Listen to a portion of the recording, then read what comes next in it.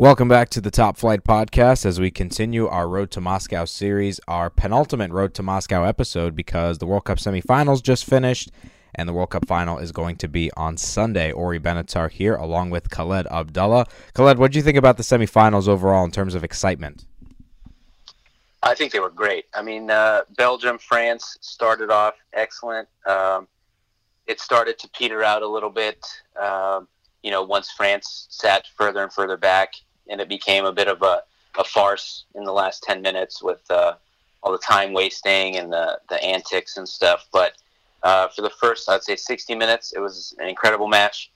And for England, Croatia, all 120 minutes were excellent. It was edge of your seat, thriller type stuff that it's what we expect from a World Cup semifinal for sure. Yeah, I definitely agree with that. It was dramatic. The France-Belgium game kind of lost a bit of its drama once Belgium was not able to get many shots off in that second half. France beating Belgium 1-0 in the semis, Samuel Umtiti's header. It's the World Cup of set pieces continuing, and it continued with the other semifinal, Kieran Trippier's free kick in the 5th minute for England, and then Croatia scoring 2 unanswered. But I guess we'll start with France and Belgium since that was the first game. France just looks like they're the best team in this tournament. But, Belgium, what kind of happened there? I felt that Roberto Martinez, he clearly used the same formation and the same sort of tactic that he was going with in the Brazil game, and it actually worked with Fellaini and Witsel in the middle. I don't think it really worked that well against France. Why do you think that was the case? Yeah, so I'm pretty sure he had Fellaini out wide as kind of a wing back, and I think that was his first mistake. So he had a 3-4-2-1. And that 4 in midfield, it felt like it was 4 of the same player. Fellaini, Witsel, Dembele, Chadli, they're all central midfielders, not too creative. They can, they have some magic here and there. But I think Fellaini looked lost out wide a lot. I know he drifted in and tried to be that point man quite a bit, but I felt like aside from Hazard and De Bruyne, they didn't have much width. Both of those players tend to drift inside and try to, get shots off and create from the center of the park. So I thought aside from those two guys, they didn't have the natural width that somebody like Yannick Carrasco or even like a Januzaj could have brought to the side. I think that we saw when Dries Mertens came on late in the game and he was pinging in those crosses, the Belgium attack looked, much more potent. And to have that point man of Lukaku, bringing those crosses down and attacking balls in the box versus, trying to create through the middle against the packed French defense. I think that made the difference, but it was too little too late, and they didn't create enough chances. Yeah, and I think Croatia has some good game film to work with. Watching that semifinal, they're going to look at that and say, creating through the middle is going to be really, really difficult because you've got N'Golo Kante and Paul Pogba in there, and getting past Pogba is difficult, but it's possible. But getting past Kante is basically an impossible task. I've never seen the guy not play a good game. Yeah, he's been incredible. If he doesn't win the Golden Ball, assuming France wins on Sunday, if he doesn't win the Golden Ball, then I think it's a complete travesty because Mbappe has stood out with the goals and the flashiness, but this France team does not make it to the final without Kante, doing the work that he does. Yeah, I totally agree. N'Golo Kante, it's either going to be Kante or Modric, in my opinion, who I think should win. But knowing the way the history of the Golden Ball has worked and how they look at the tournament, I feel that a defender really is only going to get it if the team is, not conceding at all. And in the case of N'Golo Kante, who's a defensive midfielder, he never scores. He really never gets assists. He just does everything well for the French team that isn't in the stat sheet. So I feel like the people voting are not really going to vote for him, and they might go for someone like Pogba or someone like Mbappe. I think if Mbappe or Griezmann score a goal or two in the final, it is going to go to them. And then I think for Croatia, it has to be Luka Modric. But France definitely going to be the favorites in the final against Croatia. But then let's talk now about Croatia-England. Man, I think that England, after that early goal, I think they just kind of assumed they were going to sit on it. It kind of looked like they were. There was a lack of creativity in the middle, but also they were constantly passing it back to Jordan Pickford, and every time he would kick it out of his own box, they would just lose possession. And I feel like it didn't seem like England were going after it. After that Kane hit the post, somehow missed that one. England just did not get clear chances. One shot on target, Subasic not making a single save.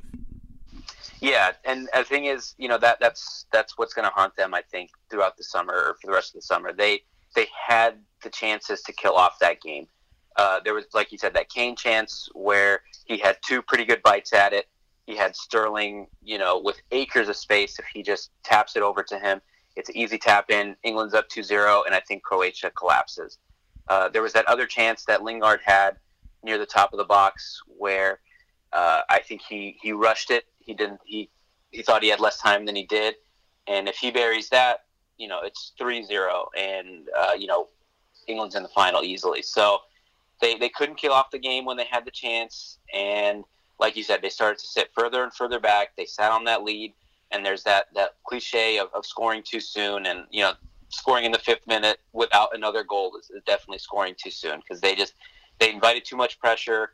They let a very tired-looking and fatigued-looking Croatia side come into the game slowly, and then once they had that goal, they just exploded and caught their second win. Totally. That second win really propelled Croatia to being the team you look at in extra time saying, oh, if anyone's going to win this game in extra time, it's going to be Croatia. They did not look like they had played over 300 minutes of football in the last 10 days. England looked a little sluggish. They looked a little slow in that second half, and they just were not able to create much chances. And, Raheem Sterling, I think he played okay in this tournament when he didn't have the ball. He was making great runs. He was getting by the defenders. But once he had the ball, it just seemed like he didn't know what decision to make in the box, whether it's a fake shot, not shooting early enough, not passing it.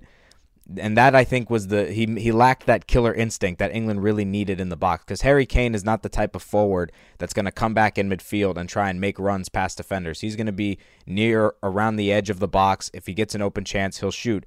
And Harry Kane might be considered one of the luckiest Golden Boot winners in World Cup history. 3 penalties, 2 headers off of corners, and a deflected goal that he didn't even know about. So overall, what do you think?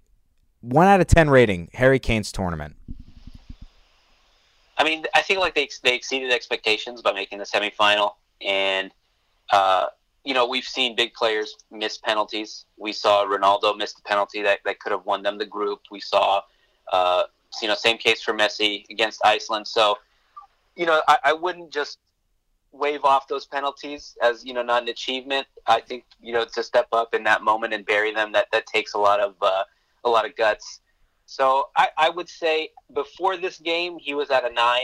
I think after this game, maybe 7.5, just because he had those chances. He had that one chance that, as a striker, if you really want to be a world-class striker and if you want to be, the best player in the Premier League, like some people think he is, you've got to bury that chance. And it just, I know it's going to haunt him for a long time, watching those replays and thinking about what could have been if he scores, instead of hitting the post. So. Yeah, in general, England, unable to create many chances in open play. They scored 12 goals at this World Cup, which is the most they've ever scored.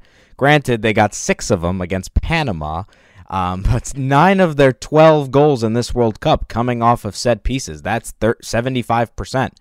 And I think... Which was expected, right? I mean, coming in, we looked at their midfield options, and we saw some finishers in Lingard and Ali, but we didn't see any creativity. And I think, like you said, they scored 9 of their goals from set pieces, and that's pretty much what we expected. Right. And I definitely think that for Croatia and England, a bit of luck came into how well they did in this tournament, especially for England when you have the likes of Panama and Tunisia in your group. England almost didn't beat Tunisia. Remember, they had to score a winner in the 90th minute off of a corner to beat Tunisia 2-1. And then you get Panama and absolutely destroy them. And then also you don't run into, maybe a Poland in the round of 16. You run into Colombia, who's a very good team. England getting by them, that was probably, I think, their best, win. Beating Sweden, you don't run into Germany in that scenario. And in the semifinals, you don't run into someone like Argentina or Spain, which many people expected that. Spain probably the big favorite there. And even for Croatia, it's a bit of luck. You win your group. Argentina, Iceland, and Nigeria all kind of underperformed to what we expected them to do. You face Denmark, who was probably the expected opponent for Croatia if they came in first in the group. You avoid France in the round of 16.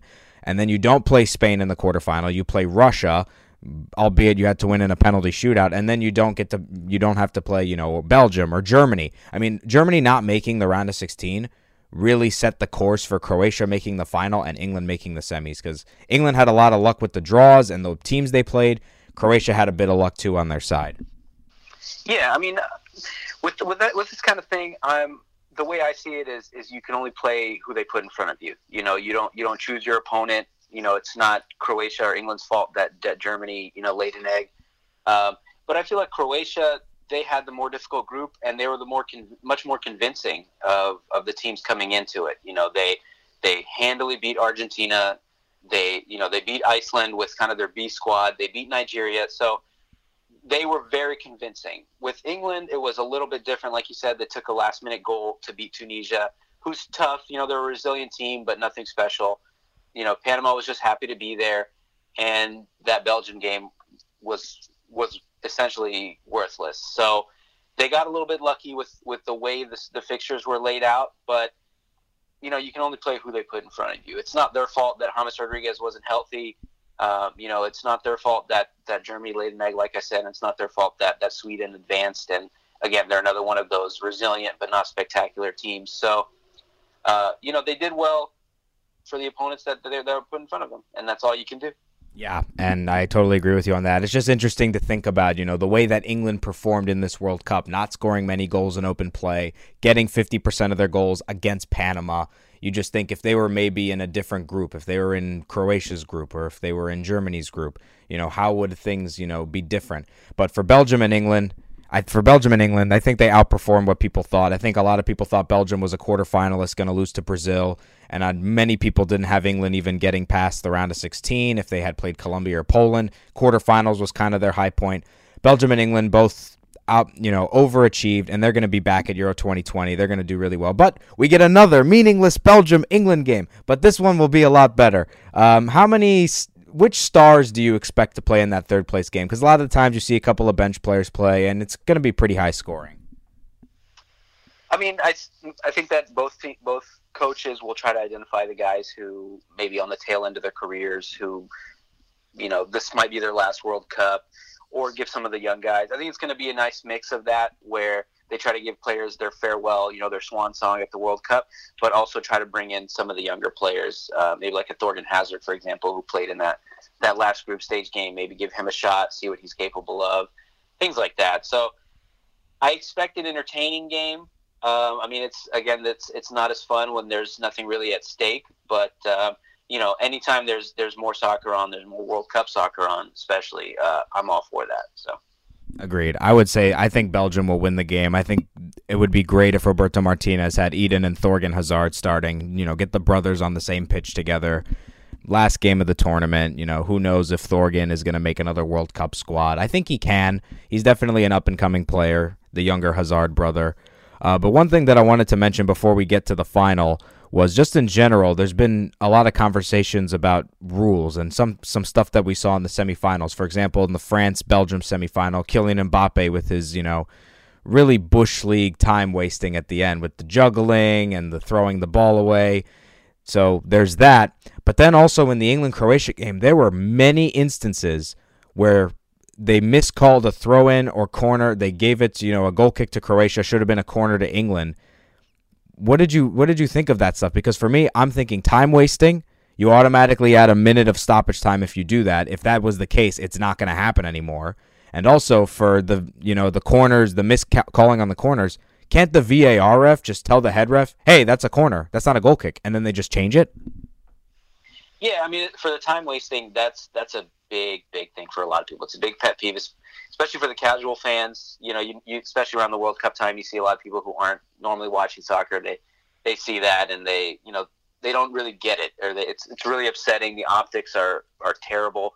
Seeing guys flop around or push each other and get into shoving matches just to waste time. So I'm all for that. If there's anything like that, like you said with Mbappe, doing that silly thing where he's trying to hand the ball back and then he throws it and then he gets shoved and it just looks really dumb. I would add a minute of stoppage time because it's really silly to see, 6 minutes on the clock or, there's 6 minutes of stoppage time. You see maybe 90 seconds of that wasted by guys shoving each other. and then the ref blows the whistle at 96. It's like, where is that added time going? Why isn't that being added on? So I think that's an easy fix. As far as the corners and the throw-ins, if it can be an instant decision, then I say go for it.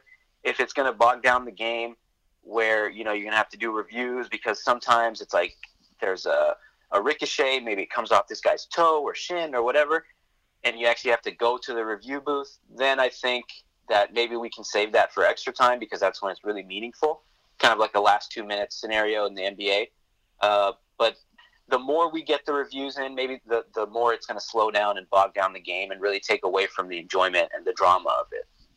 Yeah, I can see that being a concern. One thing that I think FIFA's done better than some other sports, the reviews are much shorter than what we see in the NFL or in the NBA or in the MLB. Sometimes these obvious calls take, 3 to 5 minutes. NBA especially can be really, really slow when it comes to flagrant foul calls or technical fouls, maybe an ejection or something like that. But I think because the VAR refs have the screen in front of them and they see the entire game, play for play, pass for pass, I think then, if they trust the VAR of saying, yeah, that's definitely a corner, I don't even think the head official needs to go to the VAR booth to review it. Yeah, they could do similar to the goal line technology where it's just a ping on his watch where it's like corner, goal kick, goal, whatever, something like that. So, especially in the World Cup semifinal where the stakes are so high, where a corner versus a goal kick can swing a game. So, if they can do that, if they can make it almost instantaneous where the audience, or at least the television audience, has no idea what's going on, then, I think that's good to go.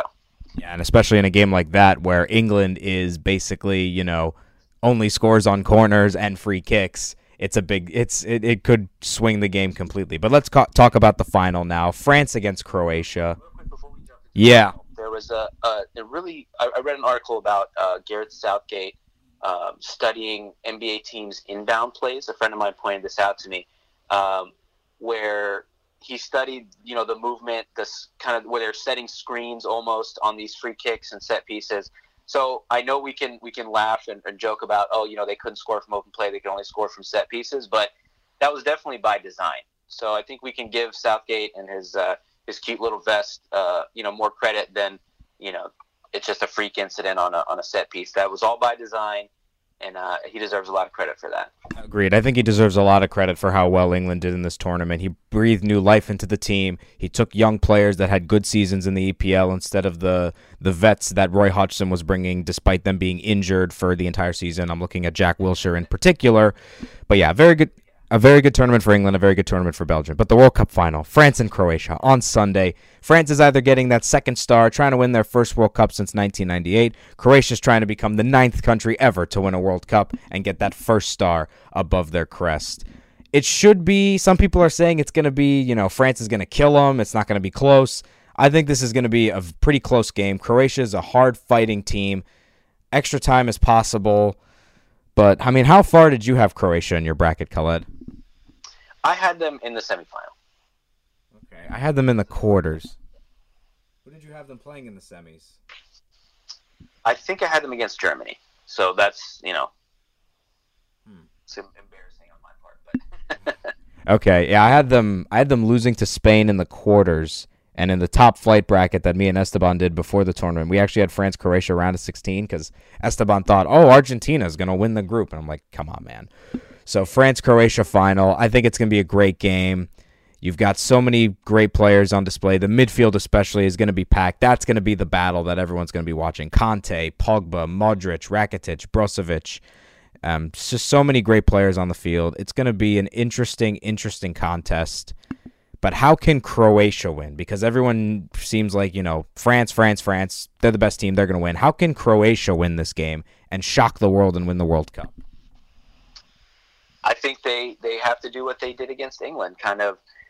I think France is going to sit back a little bit the way they have been, try to attack the space behind with Mbappe and Griezmann and that pace that they have. Use Giroud for the hold-up play and just play off of him. And I think that if Croatia can muck things up a little bit, and control the midfield, which they definitely have the talent to do with Modric and Rakitic, it's going to be tough against Kanté and Pogba. But if they can win that midfield battle, then I think they have that big man for the big occasion with Mandzukic. They have big time players that aren't going to be scared of the of the stage of the occasion, and it's going to be tough. I have France winning somewhat comfortably, maybe by 2 goals, but anything can happen if they control and win that midfield battle. Yeah, the midfield battle will really determine the winner, but also Mandzukic v. Giroud, the battle of the clutch big target men. Someone can score a winning goal between those two guys to decide the World Cup. I have France winning 2. I have them winning 2-1. I think they'll score 2 goals, maybe get one in the first half, maybe get another in the second, and then Croatia gets one late in the second half just as a consolation, and then they push towards that tying goal. I think it's really hard for a team to win 3 straight extra time games. It's never happened before in World Cup history, and then go on to win a 4th game, whether it's in 90 minutes against the best team in the tournament or Croatia somehow taking it to another 120-minute game and trying to win it in extra time or winning it in a penalty shootout. Croatia's played 360-plus minutes in the last 10 days. That is not good for the legs. It's not good for the hammies. It's not good for the lungs. It's just painful, painful, painful. I think France has the big edge. I think they've proven that they're the best team in the world. I think they've proven that they're the best team at this tournament, from goalkeeper to defense to midfield to the attack. So I think France are going to be the world champions, and they're going to start what could be another French dynasty in world football, because they're going to go in as the favorites for Euro 2020, and the youth of this team is going to be able to maybe win another World Cup, potentially in Qatar in 2022. Yeah, I think France is one of the younger squads at the World Cup, and they were my pre-tournament pick to win it all. So they started off a little bit slowly, and I thought, the only team that could beat France is France. If they had some locker room drama like they've had in the past. But I think these guys are just so young. Maybe their egos aren't quite as developed as some of the big names from the South Africa World Cup. That if they had their minds right, if they played as a team, then top to bottom, like you said, from goalkeeper on, they're too deep at every position. They're world class, too deep at every position, which you can say about maybe 1 or 2 other teams at the World Cup. And they have no major flaws. The only flaw is maybe at forward with Giroud, misfiring and struggling a bit in the tournament. But he's worked hard. He's done his part. He's doing the dirty work. He's fouling Eden Hazard at the top of the box and not getting called. But he's been everything that you want from a striker other than the goals. So, like you said, top to bottom, best team in the league, or best team in the tournament, best team in the world. And if they win, they'll be well-deserved champions. Yeah, and the fact that they didn't even have to bring Benzema, Lacazette, Martial, Payet. Benzema was their top scorer at the World Cup in 2014. Payet was their superstar at the European Championships in France 2 years ago. Martial was seen as the next up-and-coming French star until Kylian Mbappe stole the show 2 years ago in the Champions League with Monaco. And even not taking Lacazette, who was, on the rise at Lyon, gets signed by Arsenal, has an okay season in his first year with the Gunners. But yeah, the depth that they have, even with the team that they didn't take, ridiculous. As that's yeah, I was gonna say, I think if they didn't make it this far, I think Deschamps would have been in for a rough summer, because some of the squad makeup that he did with leaving out, he has no other natural striker. So I think if Mbappe isn't the revelation that he is, or that he's become at this World Cup, if he doesn't explode onto the scene like he has, then I think Deschamps would have to answer a lot of questions at home, and he's probably out of a job by now. So, maybe he saw something special in Mbappe, and he chose squad harmony over bringing in some of the superstars. Whatever he's doing, it's working. So, he's found the right mixture. Definitely. And Didier Deschamps is going to try and become the third man to win the World Cup as a player and a coach, joining Brazil's Mario Zagallo and Germany's Franz Beckenbauer. Beckenbauer winning the World Cup in 1974 as the captain of West Germany, and then leading them in 1990 to the World Cup title in Italy. So that's the conclusion of our World Cup part of the Road to Moscow podcast. We're actually going to talk about a non-World Cup related topic in this podcast, because the biggest name in world football switch teams. Cristiano Ronaldo is on Juventus, and he was bought for about £100 million. Unbelievable move, Khaled. I did not see this one coming. There was some rumors a couple weeks ago. I thought it was just, the usual, the thing that Ronaldo and Messi do every summer, it seems, where they're agitating for a new, bigger contract. So I waved that off, but it started to build momentum. And, before we know it, we're going to see, a party in Turin with Ronaldo in a Juventus jersey. That to me, just conceptualizing that, I still can't get wrapped it around my head. Ronaldo started the decade of the 2010s in a Real Madrid shirt. He's going to end it in a Juventus shirt. But I think when you break down the move in terms of Ronaldo's career, this is the right move. He's been the best player in England, the toughest league in Europe, won a Champions League with Manchester United. He became the greatest Real Madrid player of all time. Their all-time top scorer, won them 4 Champions Leagues, won them La Ligas, and Spain, the second toughest league in Europe. Now he's going to the third toughest league in Europe, to Juventus, a team that hasn't won a Champions League since 1996. He's got a 4-year contract there, probably going to be there from the ages of 33 to 37 before he probably goes to the MLS, plays for Beckham's Miami team. Can Ronaldo do it for Juventus? I think he can. I don't know if he can do it for 2019, but at least within the 4 years of his contract. Yeah, he's a big game player. He lives for the Champions League. Even last season we saw Real, they kind of punted the league and just focused on the Champions League. And, he lives for the big occasion. He's always trying to put himself front and center. And on a team like Juventus where Serie A is not quite a formality, but they don't have too many serious challengers. Then I think they can focus on Europe, and I think they can save him for those matches. It's very possible. This is what he does. He wins the Champions League, and if he wins it with 3 clubs in 3 different countries, I think then you can stamp it that he's had the better. He has the better legacy in terms of the titles and all that than Messi. I believe he's the better player than Messi. But La Liga is very interesting because now you don't have Ronaldo on Madrid. So Madrid's best player just became probably Gareth Bale with Asensio and Isco. Isco is going to be, a big part of Real Madrid now. Asensio's coming through the ranks. This is going to be the first La Liga season for Barcelona in a more than maybe 20 years without Xavi and Iniesta. And Messi, this is the first time he's ever going to be playing without either of those 2 guys in his midfield. And you've got Atletico, who get Antoine Griezmann back. Who's going to be the favorite for La Liga? Because all these teams, got cut up with some key players. While Atletico added, they got Thomas Lemar, they re-signed Lucas Hernandez, and Real Madrid could be getting either Neymar, Mbappe, or Hazard.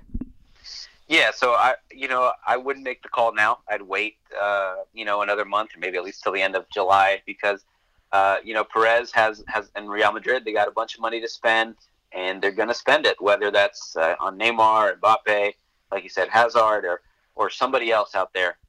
Who knows? But, I've seen a lot of memes of, people making fun of Florentino Perez where he's counting money or, drooling at the thought of watching, Belgium, France, of who he's going to buy, who the next Galactico is. So, Real Madrid is the type of club that they need a global superstar. And, all credit to Isco and Asensio and Gareth Bale and Marcelo and all these big names, but none of them are even in the same galaxy as Ronaldo or Messi. So, they're going to splash the cash. They're going to make a big move, I think, in the next couple weeks once the World Cup wraps up. And then, you can get back to me on who the favorite's going to be. It's going to be a very interesting La Liga season. It's also going to be a very interesting Champions League season because there is the possibility now that we could see Real Madrid or Barcelona not win it. The last time a non-Spanish team won the Champions League was Bayern Munich in 2013, and now you've got Manchester City getting Riyad Mahrez to add that extra depth in attack, make them even better for the season and even better for the Champions League.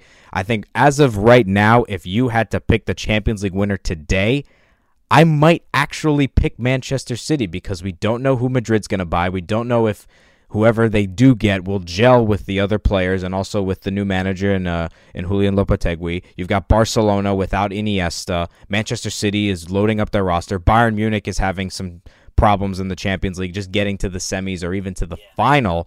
And, Liverpool, who knows if Salah, Firmino, and Mane can duplicate what they did last season. But you add Fabinho, you add Naby Keita. Who's Manchester United going to buy? What are we going to see from Juventus with Ronaldo if they lose Dybala or they lose Higuain? We don't know. But if you had to pick the favorite for the Champions League today, who would you pick? Why not Juventus?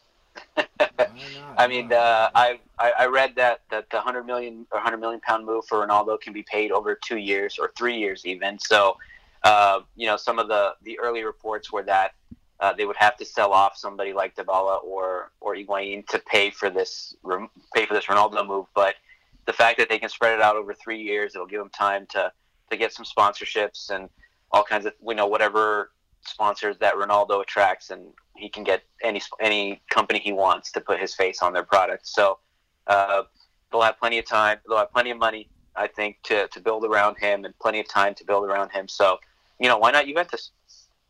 Why not Juventus? Yeah, I could see Juventus as they might be the favorites for the Champions League. The landscape of world football changing in the span of 48 hours. Ronaldo's at Juventus. We got Croatia and France playing for the World Cup title. Riyad Mahrez goes to City. Leicester paid $450K to get Mahrez, and they sold him for $60 million. Unbelievable. Antonio Conte just left Chelsea as the manager. I just saw that breaking news this morning. As you're listening to this podcast, it was probably broke around, an hour and a half ago by the time you hear this. So lots of stuff changing in world football, and when the World Cup ends, it's going to be sad. Hopefully we get a good final. I'll be really sad about it, but at least we got some preseason action to keep us going, and then the Premier League season starts in less than a month, and then La Liga is going to start soon. Ronaldo is going to make his competitive Juventus debut soon. It's exciting. It's an exciting time in world football. Yep. Football never stops, man. 24/7, 365. If you can find a game on at any time of day, anywhere you live, and if you can't find a game, then there's plenty to read and plenty of rumors and all kinds of stuff. So it never stops, never sleeps. Never stops, never sleeps. And we're not going to never stop, never sleep with this podcast. Just to give you an update on what's going to happen after the World Cup ends, we will have one final podcast with me and Esteban, basically talking about the final, talking about our favorite moments of the World Cup. A lot of content coming out from thetopflight.com after the World Cup, and then we're going to go into a regular podcast schedule. We will announce the dates of that in our next podcast. But one thing that we can tell you, we will be doing season previews for every single English Premier League team. That's 20 previews, just like we did for the World Cup, a preview for every team, and then a nice big giant preview predicting the entire season and the best players, who's going to be the best transfer, who's going to be the top goal scorer, as we are going to be continuing the Top Flight podcast for the Premier League season. Exciting times ahead. So thank you, Khaled, for joining me. Thank you for having me. All right, so for Khaled Abdallah, I'm Ori Benatar. Thank you for listening to this edition of The Road to Moscow here on the Top Flight Podcast. When you need mealtime inspiration, it's worth shopping Kroger, where you'll find over 30,000 mouth-watering choices that excite your inner foodie. And no matter what tasty choice you make, you'll enjoy our everyday low prices, plus extra ways to save, like digital coupons worth over $600 each week. You can also save up to $1 off per gallon at the pump with fuel points. More savings and more inspiring flavors make shopping Kroger worth it every time. Kroger, fresh for everyone. Fuel restrictions apply.